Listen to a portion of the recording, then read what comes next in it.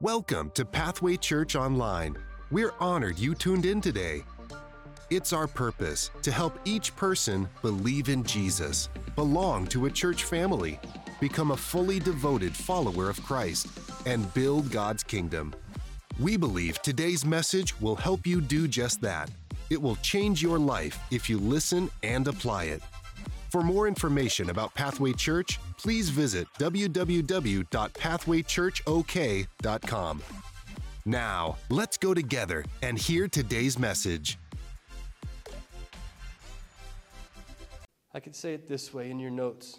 This is kind of a hard pill to swallow, but we're friends here, right? I can say this. We're good, right? No one's going to get mad at me?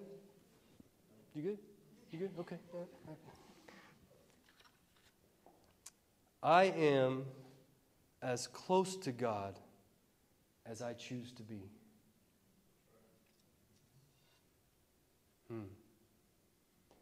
Well, I just don't know if God's real. Oh, okay, I just don't know. When I prayed that one time, God didn't show up. The miracle didn't happen. The thing I was believing for didn't just happen like that. I am as close to God as I choose to be.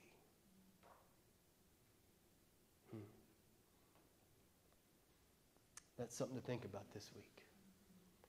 Are you as close to God as you choose to be? Our first way we develop our relationship with God is make knowing God my number one priority. Number two in your notes, write down, slow down and be quiet. Slow down and be quiet. You make time for your friends. On the back of your notes, we're going to read some verses here. Psalms 46 says, "Be still and know that I am God." Psalms 25, "The friendship of the Lord is for those who fear him and make known to them his covenants." Matthew 6, one of my favorite verses. "But when you pray, go into your room and shut the door and pray to the Father who is in secret, and your Father who sees in secret will reward you." You've got to get away from the noise of life. Get a location, get a place, go somewhere, do something, shut off social media, shut off your phone, shut off your car, shut off your house, shut off your kids, whatever you got to do, you've got to get yourself in a place where you can be still and be quiet before God. How can you learn to hear God's voice if there's noise and commotion going all around you and you expect God to speak to you in the middle of all that? You won't hear God's voice in the middle of a trial if you haven't heard God's voice in the middle of your silence.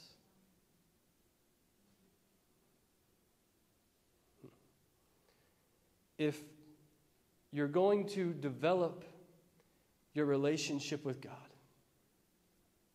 because remember, in the Old Testament, God wanted to be friends with everybody, but he couldn't. Sin separated you. Jesus came, the price of sin was paid. Now we get to have a relationship with God. Now God's wanting you to be in a relationship with him. But it's up to you. You know, I've gone to my mom, I've gone to my dad several times when I was younger, and I said, it just doesn't seem like God is close. And every time they say, well, God didn't move. Oh, I get you. Okay. So maybe it's not God's fault. I got to take ownership of this one. Okay, all right.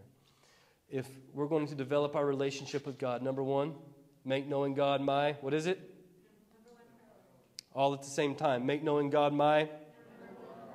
Slow down and be. Number three, decide whose friendship you want most. James 4:4 says, "Do you not know that friendship with the world is enmity with God?" I love this little line right here. So simple, but yet so profound. Friends value what friends value. Let me give you an example to help make that a little more clear. Kevin has a podcast. That podcast is a big deal to Kevin. And you know what I do on that podcast? I subscribe to it. I comment on stuff when he posts stuff. Why? because it's something he values, and because I'm his friend, I value what he values. Terrence, he's going to get mad at me. Terrence is looking to buy a house. They've outgrown. The Doty boys have taken over the house, and they need a bigger house. And they've made offers on a bunch of them. And Monday, what was I doing? I was on Zillow. I'm not looking for a house. I don't want a new house, Kevin Realtor. I don't want a new house. And he's trying to get me to sell every time he sees me. Let's sell that house. I'll get you a good deal. I don't want a house. But what was I doing? I was on Zillow saying, hey, have you seen this one? He said, yeah, I've seen that. Have you seen this one? Yeah, I've seen that. Hey, have you seen? Why am I looking up houses on Zillow for him? Because it's something that he values. And because I value our relationship, I value what he values. If it's a one-sided valuing, is that a word? Value, teacher. If it's one-sided, one of us is going to lose. And if it's only one-sided, one of you will only stick around for a little while.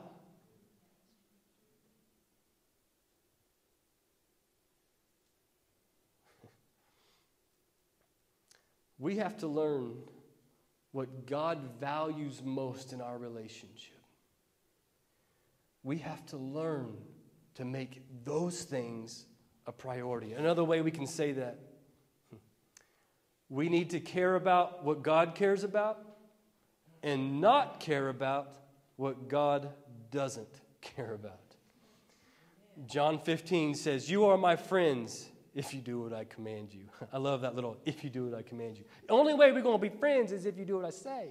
That's like the playground. You heard little Abigail out there. You want to be my best friend? Yeah, do what I tell you to do. You'll be my best friend. That's what Jesus is saying. I am so jealous over you. I want you to be in relationship with me so bad, but you got to do what I say, because when you do what I say, it's going to give you access to the relationship that will benefit you the most. You can't give lip service to God and think you're going to get the benefit of that relationship.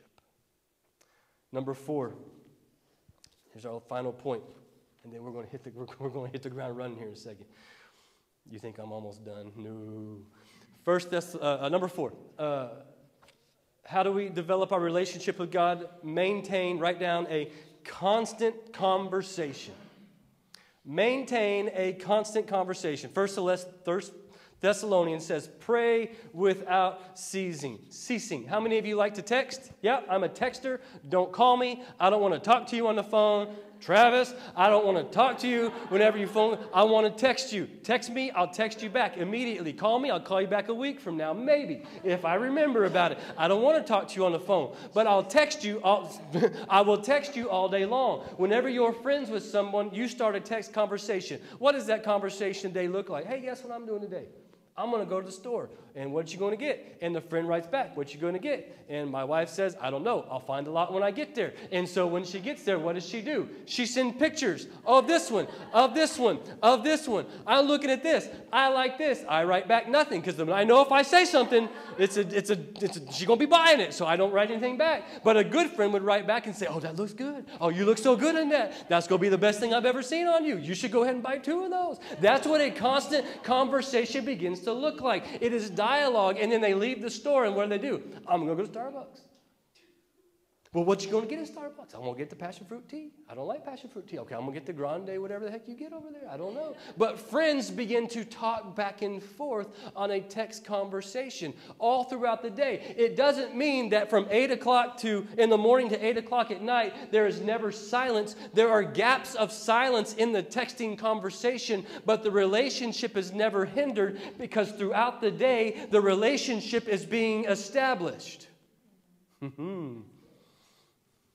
You're just saying it because you want me to buy stuff for you. You said, let's get back on, text me back. Yeah.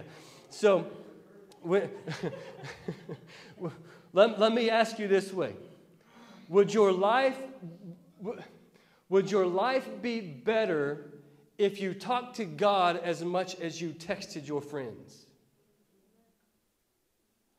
Would your life be better if you talk to God as much as you spent time on social media? I got to raise my hand on this one. This one has taken me out the last 2 weeks. Adrian, we had a conversation last night saying we've got to get some things put in order. And we got, how many days? Was it 90 days? 90 days. A terrible 90 days coming my way. So just some things that I've let go. And some other things. And I've noticed that I've just been on Instagram a little too much. I used to just post. And I didn't look at anybody else. Honestly, I just didn't really care. I didn't want to see what was going on. But then I started caring about everybody, and I want to see what was going on. Then I started caring about people I don't know about. And then I want to see what all, and I just, you know what I'm saying? You start scrolling, you're like, oh, man, look at that. And then you start forming an opinion about something that really don't even matter to you. You never would have cared about if you wouldn't have seen it. So, the best thing to do for me and Adrian at this time is just to back away. Because I begin to think about, would my relationship with God be better if I spent as much time with God as I spent with some stranger I've never met, never will meet, never care to meet on Instagram?